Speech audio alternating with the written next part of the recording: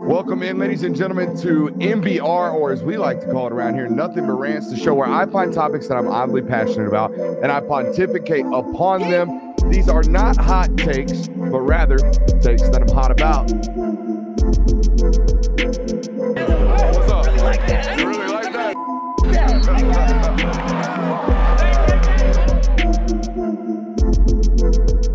Let's shut up and grind some tape. You know, in all of my years of doing this, I didn't think I was going to have to do this, what we're about to do, but I think we're going to have to do it because it needs to be done based off what I've been watching on social media with regards to college football nowadays.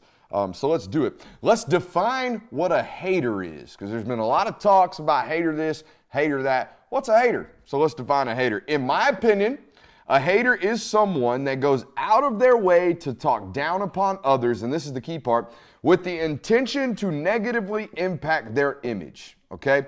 Notice what I didn't say. Notice what I didn't say in that definition. Again, a hater is someone that goes out of their way to talk down upon others with the intention to negatively impact their image. What did I not say? Just because I don't like someone or something, that does not mean I'm a hater. Just because I don't like you doesn't mean I hate you, okay? In order for me to truly be a hater, okay, in order for me to truly be out here being known and quantified as someone who hates you, okay, I got to have some intention with my dislike, okay? I got to have some type of point or some type of angle with my disdain that I carry for you. That is a hater, okay? The Colorado Buffaloes do have some haters out here. Don't get me wrong. Do not get me wrong. I think there are some people in this world salivating on Saturday because they wanted to see Deion Sanders, or some people call him Prime. They wanted to see Coach Prime humiliated. That's what they wanted to see. And there were some haters out there Saturday who wanted to see CU or wanted to see him lose because they wanted to see him, quote, shut up, or wanted to see him have, quote, a lesson taught to him, right? And I think that says more about what people think about Deion or their feelings towards Deion than anything else. And the reality is, Deion's been talking this talk for decades. Like, this is who he has been. And there have been people who have had disdain for Deion way before he was a coach. They hated him as a player just because he did this and he does this. And this is who he is. And those people, okay, the people who have outward disdain for Deion Sanders, those people are haters, and you can see it. You can smell it. They've been waiting for this to happen, and they ran to it. But for the other people that get here lapped into this hater conversation, like Dan Lanning and some of the coaches in the coaching community, they aren't haters. They're not. They just don't like what they've seen. They don't like what's going on right now. And it's okay not to like something. It really is. It's okay not to like something. Ain't nothing wrong with not liking something, in my opinion. And I'll tell you this much, there's good reason, in my opinion, why some college football coaches might not like what's happening in Colorado. Take Dan Lanning, for example. Do you know Dan Lanning's story? I know a lot of the people that are watching tonight might be Georgia fans and still crossing over into this national concepts for us, but do you know Dan Lanning's story? Dan Lanning was a high school wide receivers coach in the state of Missouri in 2010. 12 football seasons ago, Dan Lanning was a high school wide receivers coach and offensive coordinator, okay? That year, he drove 10 hours overnight, okay, on a hope and a dream that maybe Todd Graham, the head coach then at the University of Pittsburgh, would just give him a free job. Just let me work for free. Let me be a GA for you, Todd. Let me just try. I met you that one time during a summer camp. I brought some kids up here. We had a great conversation. Will you give me a job, please? I drove here all overnight last night, slept in the parking lot, standing on your door. Will you give me a job? I'll work for free. He got the job in 2010. He then, over the next 12 years, made 7 different moves with his wife and his family all across the country. His wife gets cancer, survives through it, has children, keeps moving, finally gets a job, okay, at Alabama, makes the most out of it, goes to Memphis, is the defensive coordinator, gets hired at Georgia, boom, overnight success, right? No. This is a dude who went through the ranks, climbed up all of them, and guess what? Dan Lanning is a microcosm of thousands of college football coaches in this world.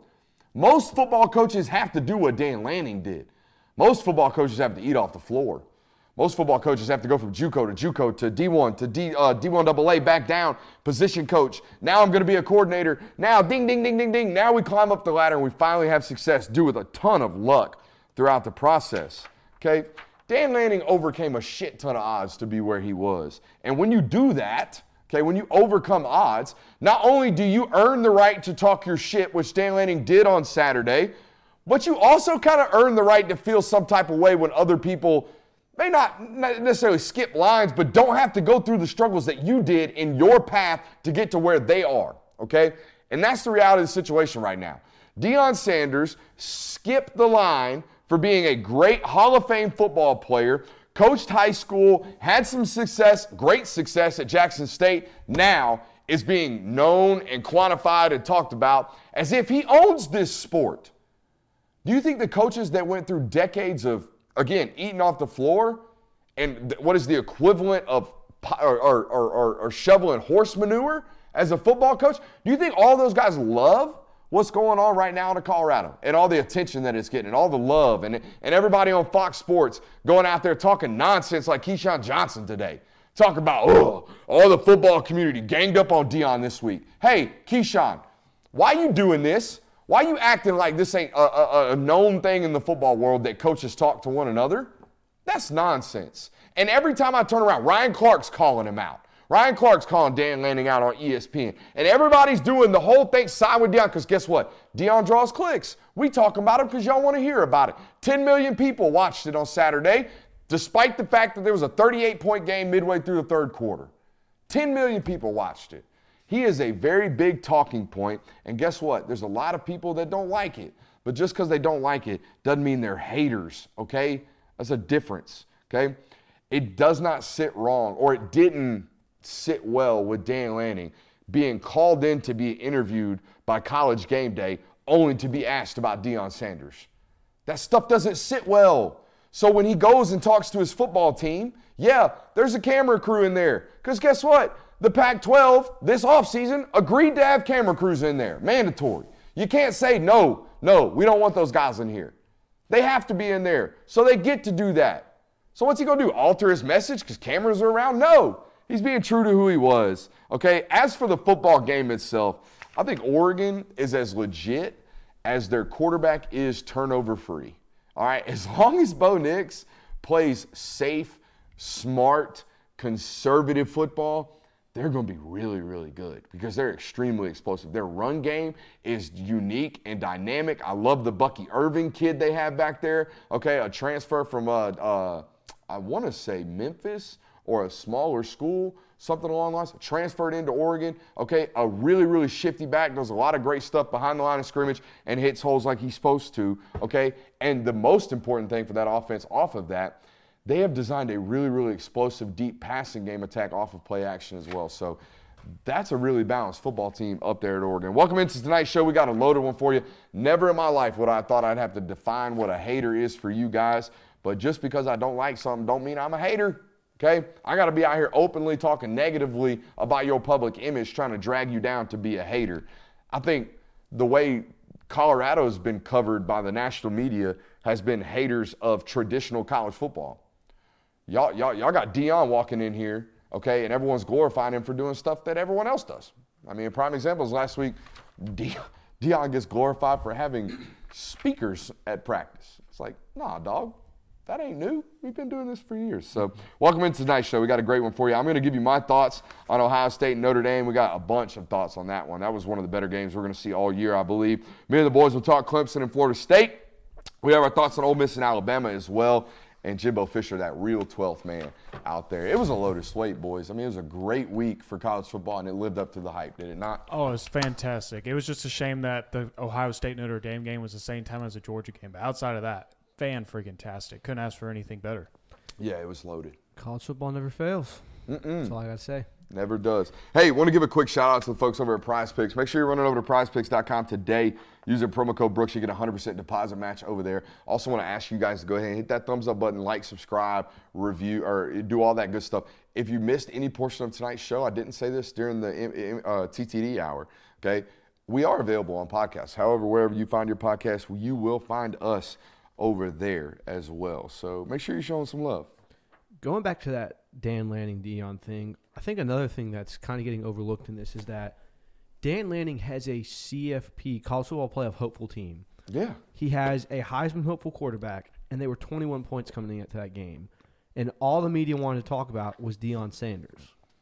Again, go ahead. If you're Dan Lanning, you're taking that personally and going off. I don't understand how Deion was praised a week ago for buying sunglasses and making a big deal out of what Colorado State coach said, as foolish as that was. And now Dan Lanning's doing something very similar, but it's because he's got it out for Deion Sanders, or there's some ulterior motive that other people are saying. You want to know what one of the first things Dan said in his post-game press conference was?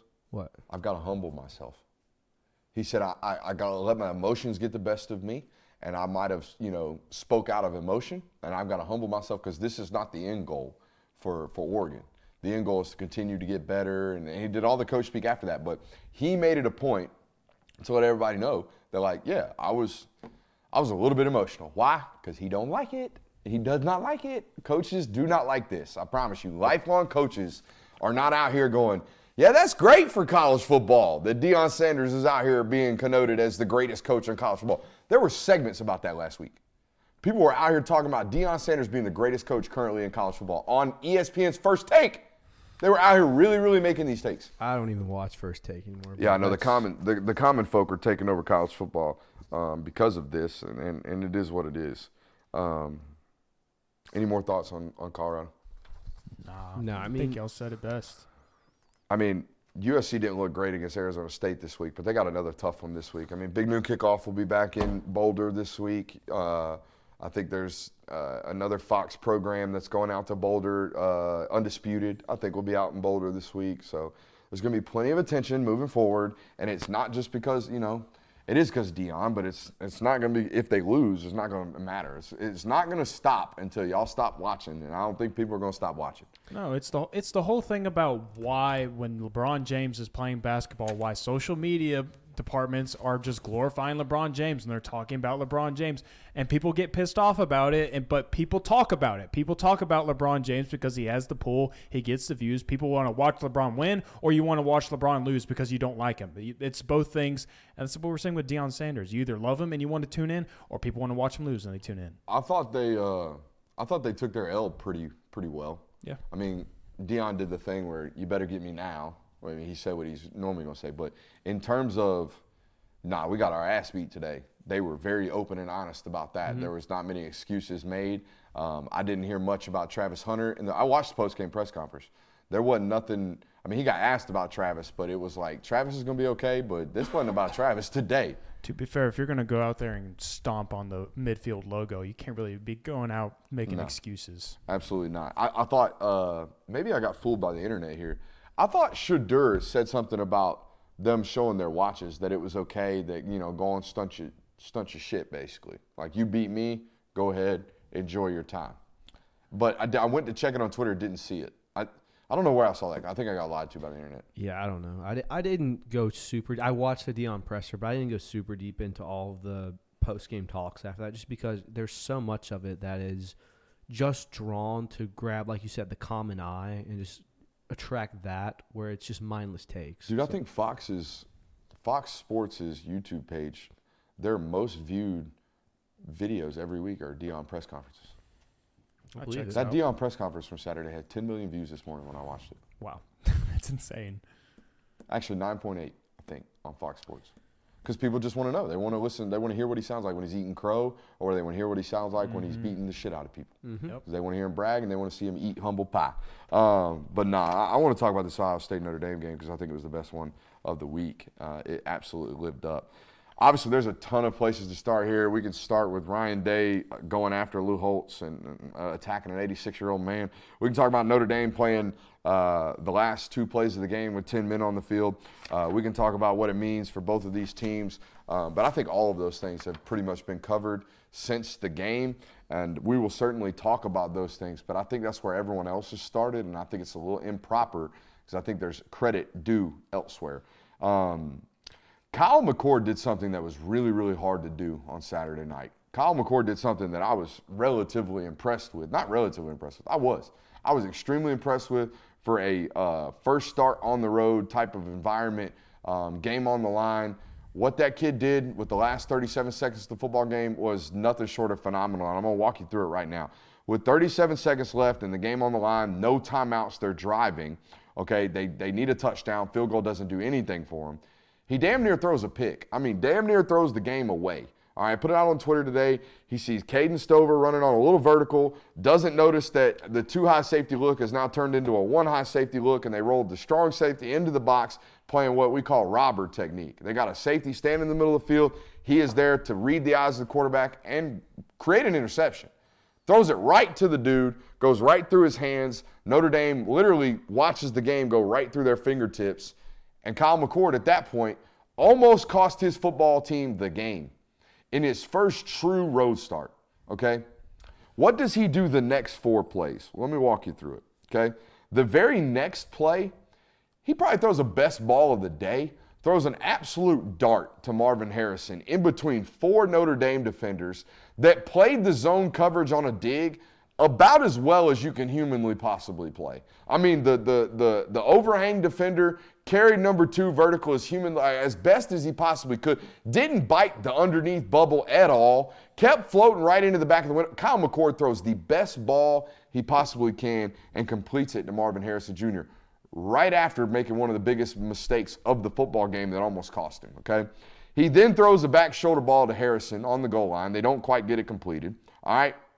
He stands up on the next play, okay, with 2 Notre Dame defenders draped all over him, about to get a sack with no timeouts. Would have been the football game, by the way. If he gets tackled, they got to rush to the line of scrimmage, basically clock the ball or rush to take a snap. Somehow, some way, throws the ball out of bounds, saves the sack, doesn't take it. They live to fight another down, okay? The next play, he throws an absolute beam to Ibuka down the seam, okay, and gets him down on the 1.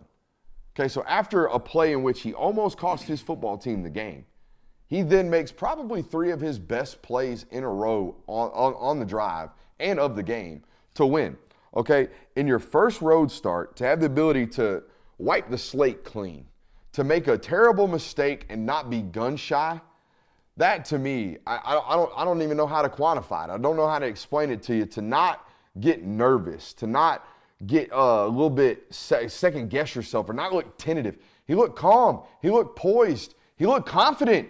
All right, those are things in a quarterback to me that were noticeable. Okay, and as the game expired, I thought that was obvious to me that hey, 6 just won them the game. Okay, and the other stuff matters, but that was the important thing to me. I thought Kyle McCord needed a little bit of a hat tip for me in that. I wanted to give him his flowers real quick. Now, which coach should we talk about next? We'll go to the flip side. Let's talk about Notre Dame a little bit. The notes have me talking about Ryan Day, but we'll talk about Notre Dame. I want to talk about Ryan Day. I don't even know why I put it up. I don't even know why I put it up. I want to ISO. Smack my shit against the glass. Yeah, my bad. LeBron block, clear the lane. We're going to ISO some more. Let's talk about Ryan Day real quick. This is an extremely emotional dude, okay? The more and more I watch him, the more and more I realize that. My first true introduction to Ryan Day, not just on television, my first true introduction, I get to watch this dude, understand who he is as a person, stand next to him, stand around him, was the Peach Bowl last year, right? Ohio State playing Georgia, 45-42, big, massive football game. Everyone knows about it. I watched Ryan Day in that football game, and I thought he was one of the more emotional, living and dying on every single play type of football coach that I've seen in recent time. They score, he's jumping up and down, high-fiving, belly bumping, slamming the clipboard. They get stopped on 4th down. He's red-faced, showing anger, shows emotion on the sideline more than any football coach I've kind of seen in a long time, all right?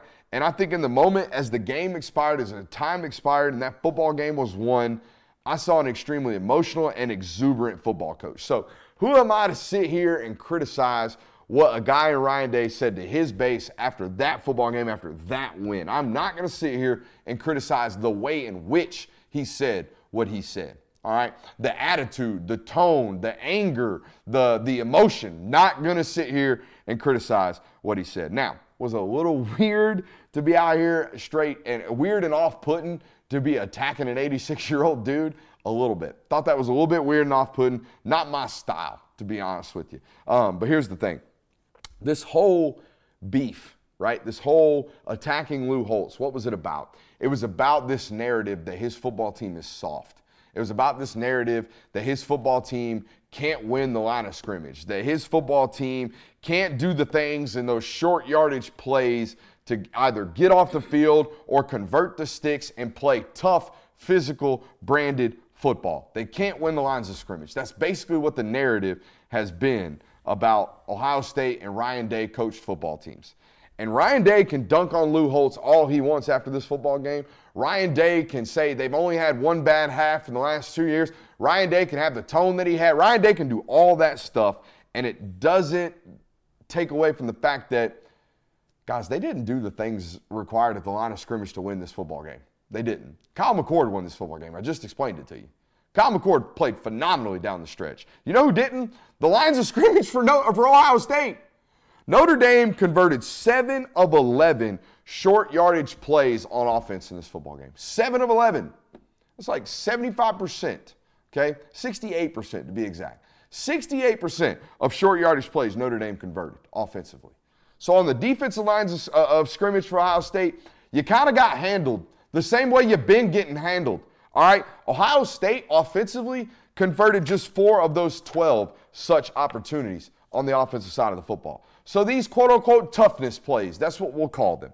These toughness plays, y'all got beat on, Ohio State, except for the most important one of the game, right? The most important short yardage play of the game, y'all had success, and y'all put it in the end zone, all right? But you did so against 10 men on the field from Notre Dame. All right, so I like the tone. I like the message. I get it. I understand it. Not going to criticize it. But you're wrong. You're wrong. Your football team didn't do the things that you think required to win those situations. You won that football game doing the things that you always do to win football games from Ohio State. And you got lucky that the other team only had 10 guys on the field because you ran right over the spot that they left a 2-gap void over because they only had 10 guys on the field. So, guys, I don't know what your response was to the Ryan Day stuff. I don't even need to attack the tone. Thought the tone was shit, but the message was incorrect. And I texted you were the one that ran down these stats because I felt it watching the football game. They were getting handled at the line of scrimmage. They got bailed out by great throws and great receivers down the stretch. You know, there's this thing called the peak end rule effect. And basically what that means is, it's psychology. Throw some psychology on you. Basically what it means is people are going to remember what happened at the end of something. Like when the peak hits the end, that's what they're going to remember. So what are people going to remember? They're going to remember Ohio State driving down the field, converting a third and goal situation, winning the football game. They're going to remember Notre Dame not holding up on the defensive line, only having 10 players on the last 2 plays of the game. So Ryan Day might have had some peak end rule effect here, remembering that his offensive line just helped them score the game-winning touchdown, rushing the ball in for the game-winning touchdown, while Notre Dame didn't hold up their end of the challenge, and they allowed the touchdown in. Yeah, no, that's exactly what it was. It wasn't that it bothered me what he said. It's just you're so taken aback by it. You're like, where did that come from? And I think where it came from is the fact that for the last, I guess, 3 seasons now since they got manhandled in the Natty, the common belief around Ryan Day is that he's not really a good coach. You know, the whole he's born on third base thing. Mm-hmm. And you can tell it's eating at him. So when you come out and you win a game like this in an emotional way, I think, much like Dan Lanning said, he just let his emotions get the best of him, and he started spewing a bunch of shit. That's essentially what I took it as. Because when you look at someone who's that emotionally attached to the end of a game, they don't always say the correct things what they mean. So that's what I took it as. It was weird, but it didn't bother me per se. Are you okay with your coach being sensitive?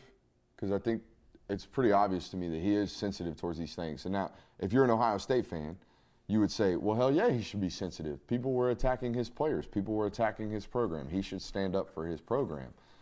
Yeah.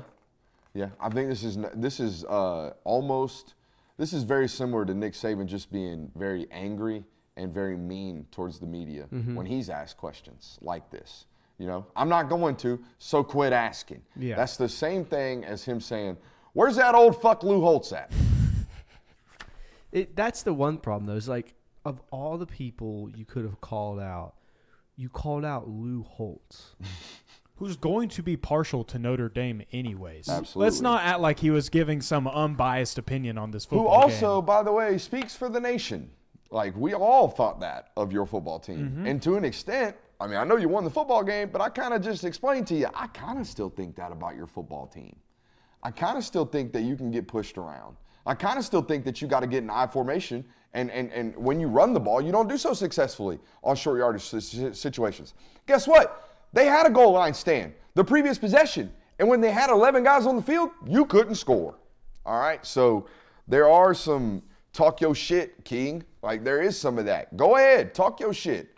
But let's be honest, you're talking about the wrong thing. Like, you should have been out there connoting, we got great quarterback play. Not we're super tough on the lines of scrimmage. I also think doing this is never a really good strategy because it shows that people can say things and get under your skin. For the rest of the season now, Ryan Day is going to be a target for this quote-unquote toughness about it. People are going to troll him like they were last year.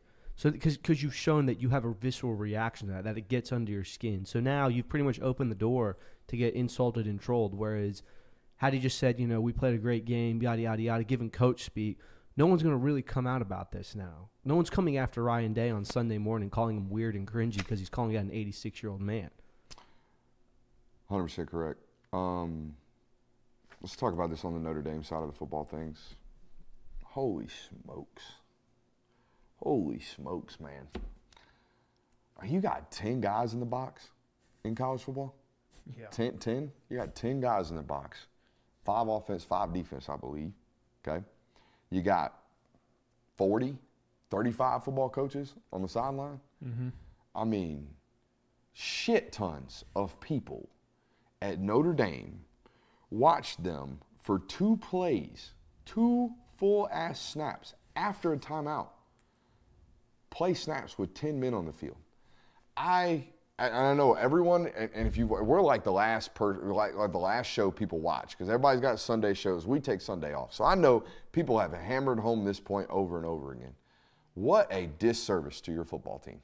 What an absolute kick in the nuts to the guys who played 58 minutes, 59 minutes of great championship caliber football, and we put 10 guys on the field. That's just rough, man.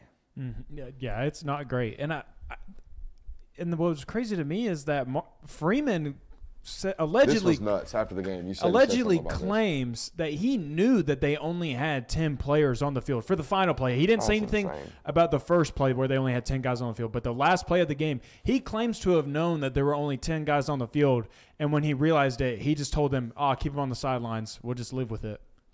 This has to be a hack bit, but have we ever talked about how he looks like Jake from State Farm? Who are you talking about? Marcus Freeman. Oh, the new Jake from State Farm. Yeah. Nah, he's too handsome. No, I mean, they look too handsome and way too tall. I can see it a little bit. That's like a right off topic thought, but I just thought about that. I was thinking of Jake from State Farm jokes, but no, it is unacceptable to have 10 guys for 2 straight plays. And if you admittedly know about it, even if you don't have timeout, that one I don't get. What we were saying is take the penalty. Yeah, take the penalty, dude. Take the freaking penalty. Run the guy out onto the field. Fuck, run the whole sideline off the field. Like, if you see you got 10 guys out on the field, what's the penalty for calling a timeout when you don't have timeouts? Is there one? I don't know. Do something. Do something. Half the distance to the goal when the ball's on the 1 is nothing. You're playing for a TFL anyways. It was nuts. Yeah. Absolutely nuts. Yeah. That's bad. That's bad. Bad. And honestly, I think I don't that type of critical loss in years past, you've seen teams kind of spiral after that. We'll see how Notre Dame responds. That's brutal. That's a brutal L, huh? The Blue Devils are lurking. And Blue Devils working. Dookie's next week, isn't it? Yeah. Oof. That's where game day's going. Damn. That's brutal. Notre Dame 2 weeks in a row on game day? Is that a home game for them, or is it in Chapel Hill? It's at Chapel Hill. I think it's the first time that... Hold on. That's not Chapel Hill. Yeah, sorry. No. What is Duke? I don't know what it is. Where's Duke at? It's in North Carolina, but... Well, yeah. Oh, well. Anyways, college game day. Going to see the Dukies. I don't know if it's the first time they've ever been to Duke for a college football game, but it's been a hot minute, at least, since the last time. I know Cameron Indoor is where it's at. Durham. They're in Durham. Durham, North Carolina. There you Shouts go. out to the Dukies. Dookie bomb. Any more thoughts on this Notre Dame-Ohio State game? Thought it was really well played until the end, and then it got super sloppy. Yeah. Which is unfortunate. I hate when good football games. Golly, I'm blind. Now they're chiming in. They were just a little late. Yeah, I think that's YouTube. God, I really am blind. Sorry, my glasses were getting a little dirty. I couldn't see shiznit. Let's talk about this Clemson-Florida State game if we don't have any more thoughts. Yeah, let's get into this one. Yeah, let's talk about some more. Well, give me you guys' thoughts. I'm going to attack the Dabo stuff late in the football game, but what do we have? So, would you believe me if I told you that Clemson had more first downs, was more efficient on third down, outgained FSU by 100 yards, held FSU to 22 rushing yards, had less penalties, dominated time of possession, and never trailed in the 4 quarters they played? Would you believe me if I told you they lost that game? The first question I would ask is how many turnovers did they have? They had 1 turnover that led to a touchdown. So, I mean, in theory, the turnover, the scoop and score was the difference in this game. But other than that, that was it. It wasn't like Cade Klubnik threw 3 picks. It wasn't like they had 4 fumbles. They had 1 fumble. So my next question would be, just knowing that, was how piss poor were they in the red zone? Which I think they settled for 3 field goals. And yeah, that's about how explosive was the other football team. That would be my 2 questions. How'd you do in the red zone? How explosive was the other football team? And I think that was the main difference. Absolutely. Clemson had all the yardage. Florida State had all the explosives in this football game. Clemson was doing everything they needed to win that football game because they're finding ways to work their way down the field because, they do have the inferior weapons in this football game. We said that coming into this. We thought that Florida State's defense had an advantage against Clemson's offensive line. I thought Garrett Riley did a good job of allowing Klubnik to get the ball out quickly, get it to Will Shipley, get it to your playmakers, kind of let them work. It was just at the tail end of that football game, you couldn't – it looked like you were about to put the game away until they make a great play, fumble, take it to the house. And then right at the end of it as well, you had an opportunity to put the game away in the red zone. You couldn't deliver. So it's just – you did everything up until the last moments of the game. When we see box scores like that and when you see team stats like that and they're so drastically different, do we just immediately blame coaching? I mean, part of it you outplayed them. Yeah. I think there's 2 things that go into it: coaching and fluke plays. Mm-hmm. Yeah, scoop and score off a sack is, I would say, a fluke play. But I mean, so is fumbling twice in the red zone. It's a fluke play, but it was the same fluke play. Sorry, Falcons fans, that caused the fumble in 2083. The back checked out, shouldn't have. Yeah. The back checked out in protection, should have had the free blitzer. Fumble recovered for a touchdown. So. Coaching or players? It's got to be a mix of. Obviously, the coaches are going to say it's on us. The players are going to say it's on them. My question is, this is the second game that Clemson has lost like this because they manhandled Duke in the box score as well. Yeah. You take away 3 fumbles and they probably win that game. But on paper, they got their asses handed to them. So now it almost is like a common theme. Is it that your players, Dabo's got a bunch of players that shit the bed when the time comes, when it's crunch time, or make bonehead decisions, or is he just not good at coaching like these games anymore? I think this is a football team that's learning how to finish football games. Clemson, and we were talking about this before the show, is when you are in that 3rd and long situation. Now, the play before that, you tried to run the double pass at least, and you were trying to make somewhat of an explosive, get the ball in the end zone. But then after that, you settle for the run. You run a QB draw with Cade Klubnik. And then you put the game in the hands of the quarterback or the kicker you called off the couch this week when you said this is either going to go really bad or it's going to go really well. And plus, I mean, it's one of those things like you could almost feel it was going to happen. Like when the guy's 2 for 2 at that point, and then it's all on him. Sean McDonough's teeing him up for the biggest letdown in the history of letdowns. Like everybody saw that missed kick coming from a mile away. I just didn't love that. I feel like you should have kept the game in your quarterback's hands, trusted him. He's gotten you to this point in the football game. Let's not turn it over to the kicker who just got here. Yeah, I saw a lot of that. He's playing for the field goal opinion on Twitter, and I think that's the wrong criticism. The correct criticism is like you're talking about. You can't have both. All right, you either try to run the ball 3 times and exhaust both timeouts and time, okay, and then settle for the field goal as time expires, or you try to score and win the football game 3 times. That's it. Those are the only 2 options.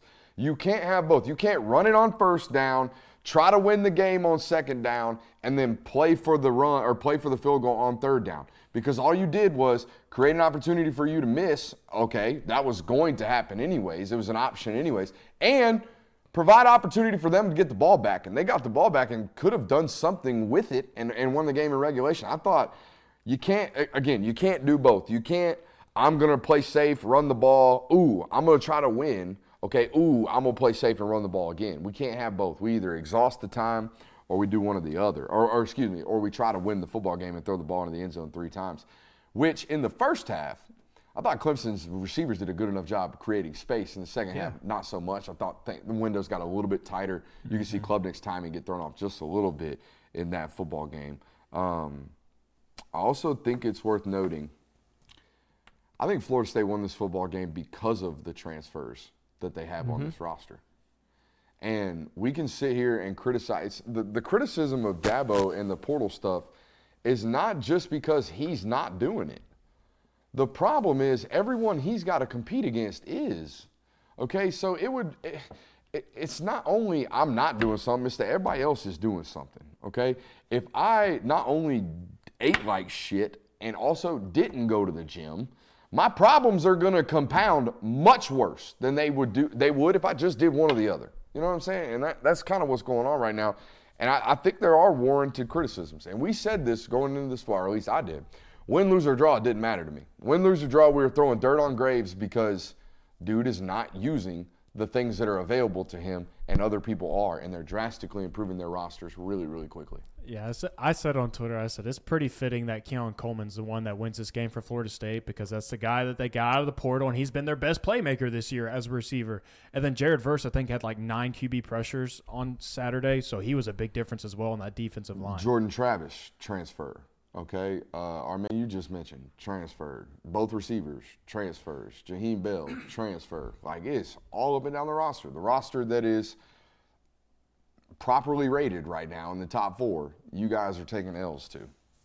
Y'all banter a little bit if you don't mind, because I totally forgot to do my top 12. So y'all talk about the rest of this Clemson-Florida State game while I do these rankings. What do you think this means for Dabo going forward? Because it's almost clear at this point that he's not going to budge on this transfer portal thing. Cade Klubnik still has another year, correct, in college? Correct. All right. So I think at maybe this point – maybe 2 considering the NFL profile. Okay. So but just one more year is what I'm kind of getting at. Is Correct. I think at this point you're kind of fighting for what you did last year. You're still trying to make the New Year's Six Bowl. Still, of course, trying to make it to the ACC championship game.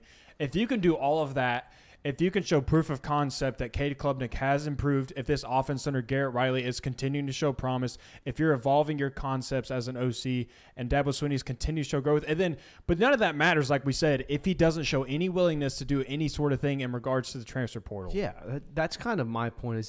We're almost at the point now where the game is starting to pass him by. It hasn't done it yet, but look at what Clemson was 5 years ago. Mm-hmm. They were. Is Clemson better than Alabama? Are they the new dynasty in college football? Now they're 2 losses before October. Yeah. So it's like, are you going to be satisfied with, okay, Dabo, we need proof of concept that our offense is getting better and our quarterback is getting a little better, whereas you've got FSU that has completely blown you by from a roster standpoint because they're going in the transfer portal. The death of Dabo Swinney is going to be if he refuses to utilize the portal. I would be super frustrated as a Clemson fan knowing that we did compete in that game and that one transfer portal player at wide receiver and maybe another on the defensive side of the football could be a massive difference in our season. And especially like when you are in a situation like you are with Clemson at wide receiver and you've seen the trends that have come out of the transfer portal at that position, there's a Jamison Williams out there. There's a Jordan Addison coming into the transfer portal every single year. There's a Keon Coleman. There's a Jaheim Bell. Every single year, the transfer portal is littered with wide receivers. And if you know that is a problem with your offense and you are trying to help out Cade Klubnik, who's coming into this first year as a starter for the full season, why not go into the transfer portal and get him some weapons? And maybe your season looks completely different now at this point. Yeah, I mean, I think you're at the point now where, like I said earlier, the game is passing him by, and I think he's too stubborn to change.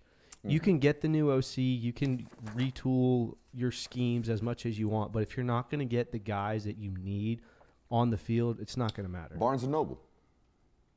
That's Clemson. Barnes & Noble. They're not changing. Amazon's whipping that ass. Yeah, sure are.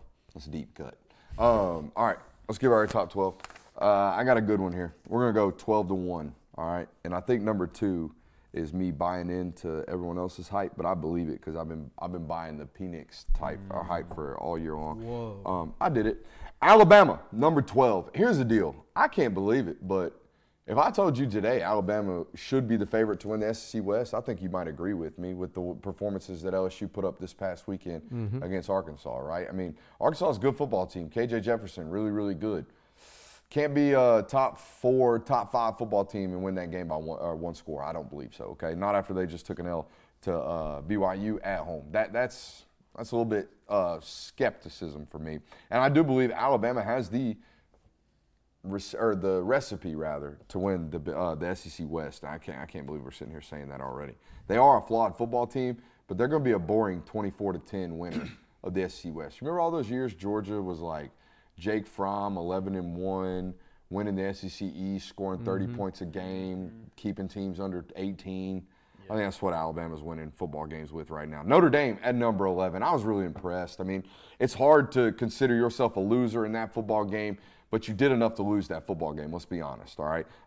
But they look big, they look fast, they look balanced, and they have a quarterback, okay? So I think Notre Dame proved to me that they are more legit this year than in years past, when normally we feel like they're frauds, to be honest with you. Can I interrupt you before that? Yeah, come on. Does one loss Notre Dame at 11 not have an avenue to the playoff now because there is no conference championship for them? Schedule's tough enough. If they win out, they'll have enough big wins where they'll jump over some of these football teams. Okay, as long as everyone else doesn't win out. You know what I mean? If they're 13-0 football teams, no, Notre Dame's not getting in. Right. But if we get to the end of the year and we have one undefeated conference champion and then 4 one-loss football teams, and Notre Dame's one of those, you bet your ass Notre Dame's getting into the playoff. Okay, if they went out with the rest of their schedule. They have the toughest, I think one of the toughest remaining schedules in college football. They play Duke, they still got USC, they still have to play Clemson on the schedule. Okay, so there's a lot of work to be done, a lot of keynote wins for Notre Dame. I got Utah at number 10, just holding strong. That boy Kyle Whittingham, and out there they play defense, they run the football, they're a balanced football team, they play tough, and eventually they will get Cam Rising back. Penn State, you dropped to no avail to your fault, all right? I think you played about like we expected you to play against Iowa this past weekend, but you fell because you just don't have the signature wins yet. Guess what, Penn State fans? It don't matter. You got Ohio State, Michigan on the roster or on the schedule. You handle your business. You're going to make a college football playoff this year. USC, you dropped in my poll this week. You dropped down to 8 because you should not struggle with Arizona State. I don't care what it is. All right, tackling. Awful. Absolutely awful in that football game. USC's defense really struggling to start the football season as we kind of expected. And guess what? They've played the worst schedule in all of Power 5 football. All right, they've got Stanford, who's one of the worst Power 5 football teams on the roster, on the schedule. I don't know why I keep calling it a roster. They got Arizona State on the schedule. They beat San Jose State, and they beat Nevada, who, by the way, Nevada last year, 118th in the country in points per game scored. They are horrendous. All right, so the first 4 games of the year for USC have been doggy doo-doo. All right, so that's to be expected. 5 games. They played Hawaii to start the football season, didn't they? 5 games. Awful. No. They played San Jose State. Yeah. San Jose State. They took a bye week. Vanderbilt played Hawaii. Played Hawaii week 0. Anyways, USC, the defense is suspect. And I think this week against Colorado, I think that over-under set at 71.5 points. Yeah. That's a lot. That's a lot of points. We'll get into this later, but I think as much as we said Colorado was going to get their ass beat by Oregon, Colorado is the perfect team to get into a shootout with USC. 100%. So I have Oregon at number 7. They climbed up a little bit here on my rankings. I already talked about it. I think Oregon's a pretty balanced football team. Bo Nix scares the shit out of me, though, and he always will. I sat down and studied him the other day before the Colorado game, and, dude, I could feel my blood pressure. I could just feel it rising. I could feel my sphincter just shrinking, going, please don't do that, all the time with Buddy. And then next thing you know, he's dropping one in the bucket, 75 yards downfield, tutty. That's going to get clipped. All right, that's fine. So, yeah, super perplexed with regards to my Bo Nix evaluation, and ain't shit changed.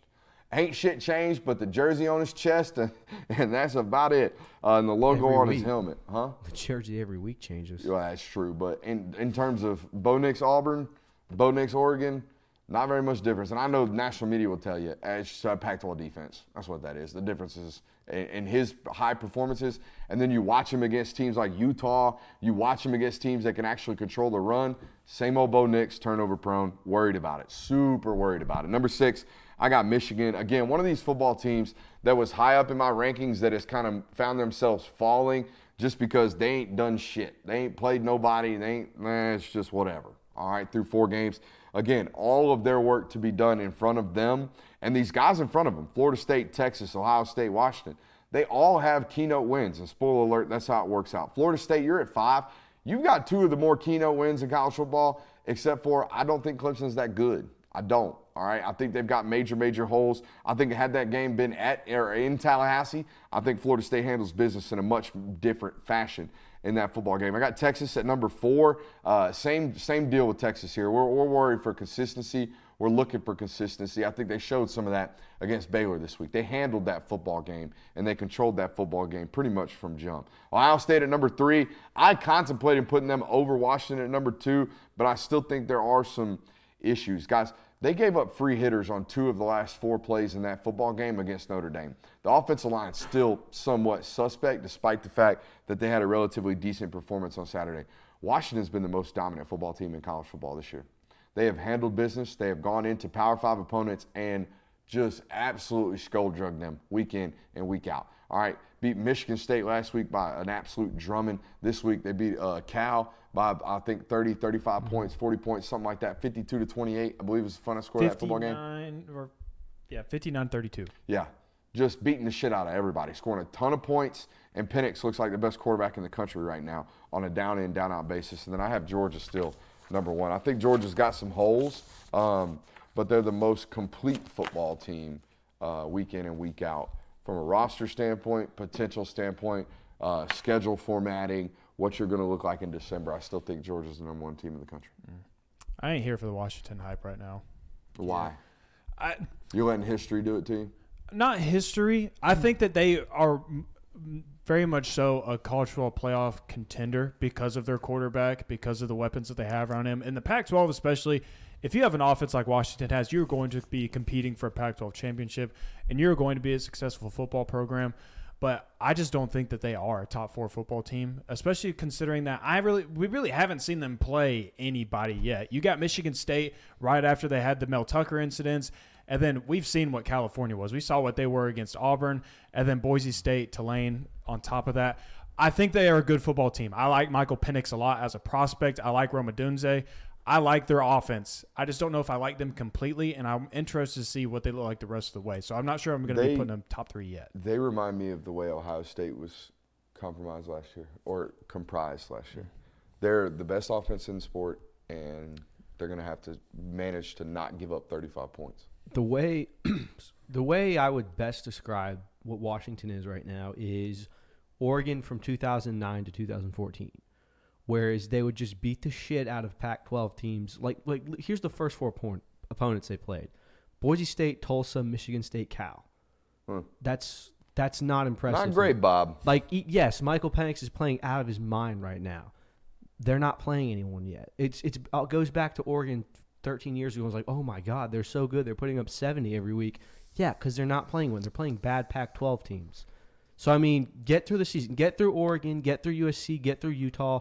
Get through, like that back 5 of games right now is Stanford, USC, Utah, Oregon State, Washington State.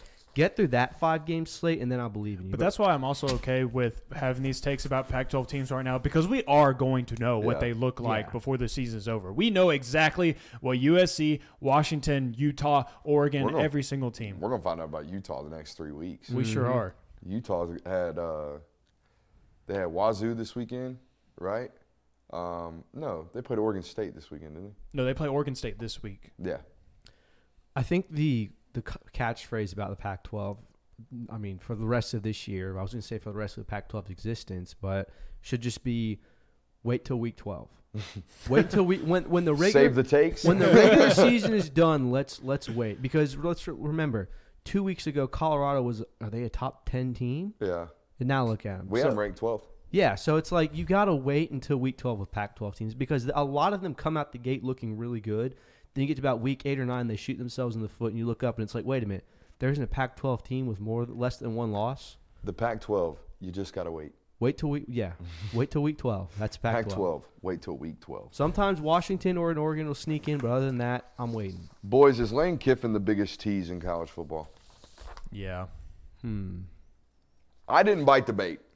We did. I didn't. You did, right? I did. Yeah, you did. I didn't bite it. We didn't. I don't know if I'd say I bought the Lane Kiffin bait. You bought the Bama's suspect bait. Yes. Yeah, and we on this channel, or at least I, signed off the show last week saying it's Bama until it ain't Bama. I'm just going to believe that you're going to show up and answer these things until you don't. And here was my problem.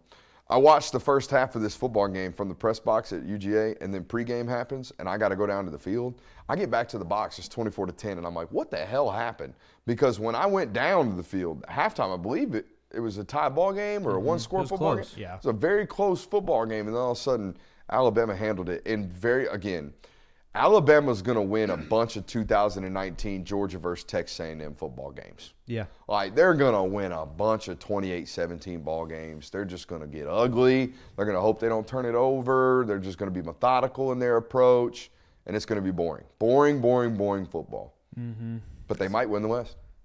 They should win the West, I think. Now all of a sudden we should win the West. I think them and LSU both have problems of their own. LSU having problems obviously stopping the football right now defensively. A little suspect on that side of the football, a little up and down on that side of the football, having some inconsistencies running the football as well offensively. Kind of had to rely on Jaden Daniels through the first 4 games of the year. But we can say the same thing about Alabama. They've got holes too. Yeah, let me take a step back. They should. I shouldn't say they should win. They have the a pathway to it now. Absolutely, because I mean the West is wide open at this point. I think it is kind of at this point narrowed down to we know it's going to be LSU or Alabama, and so that game will be decided between one another of who gets that nod.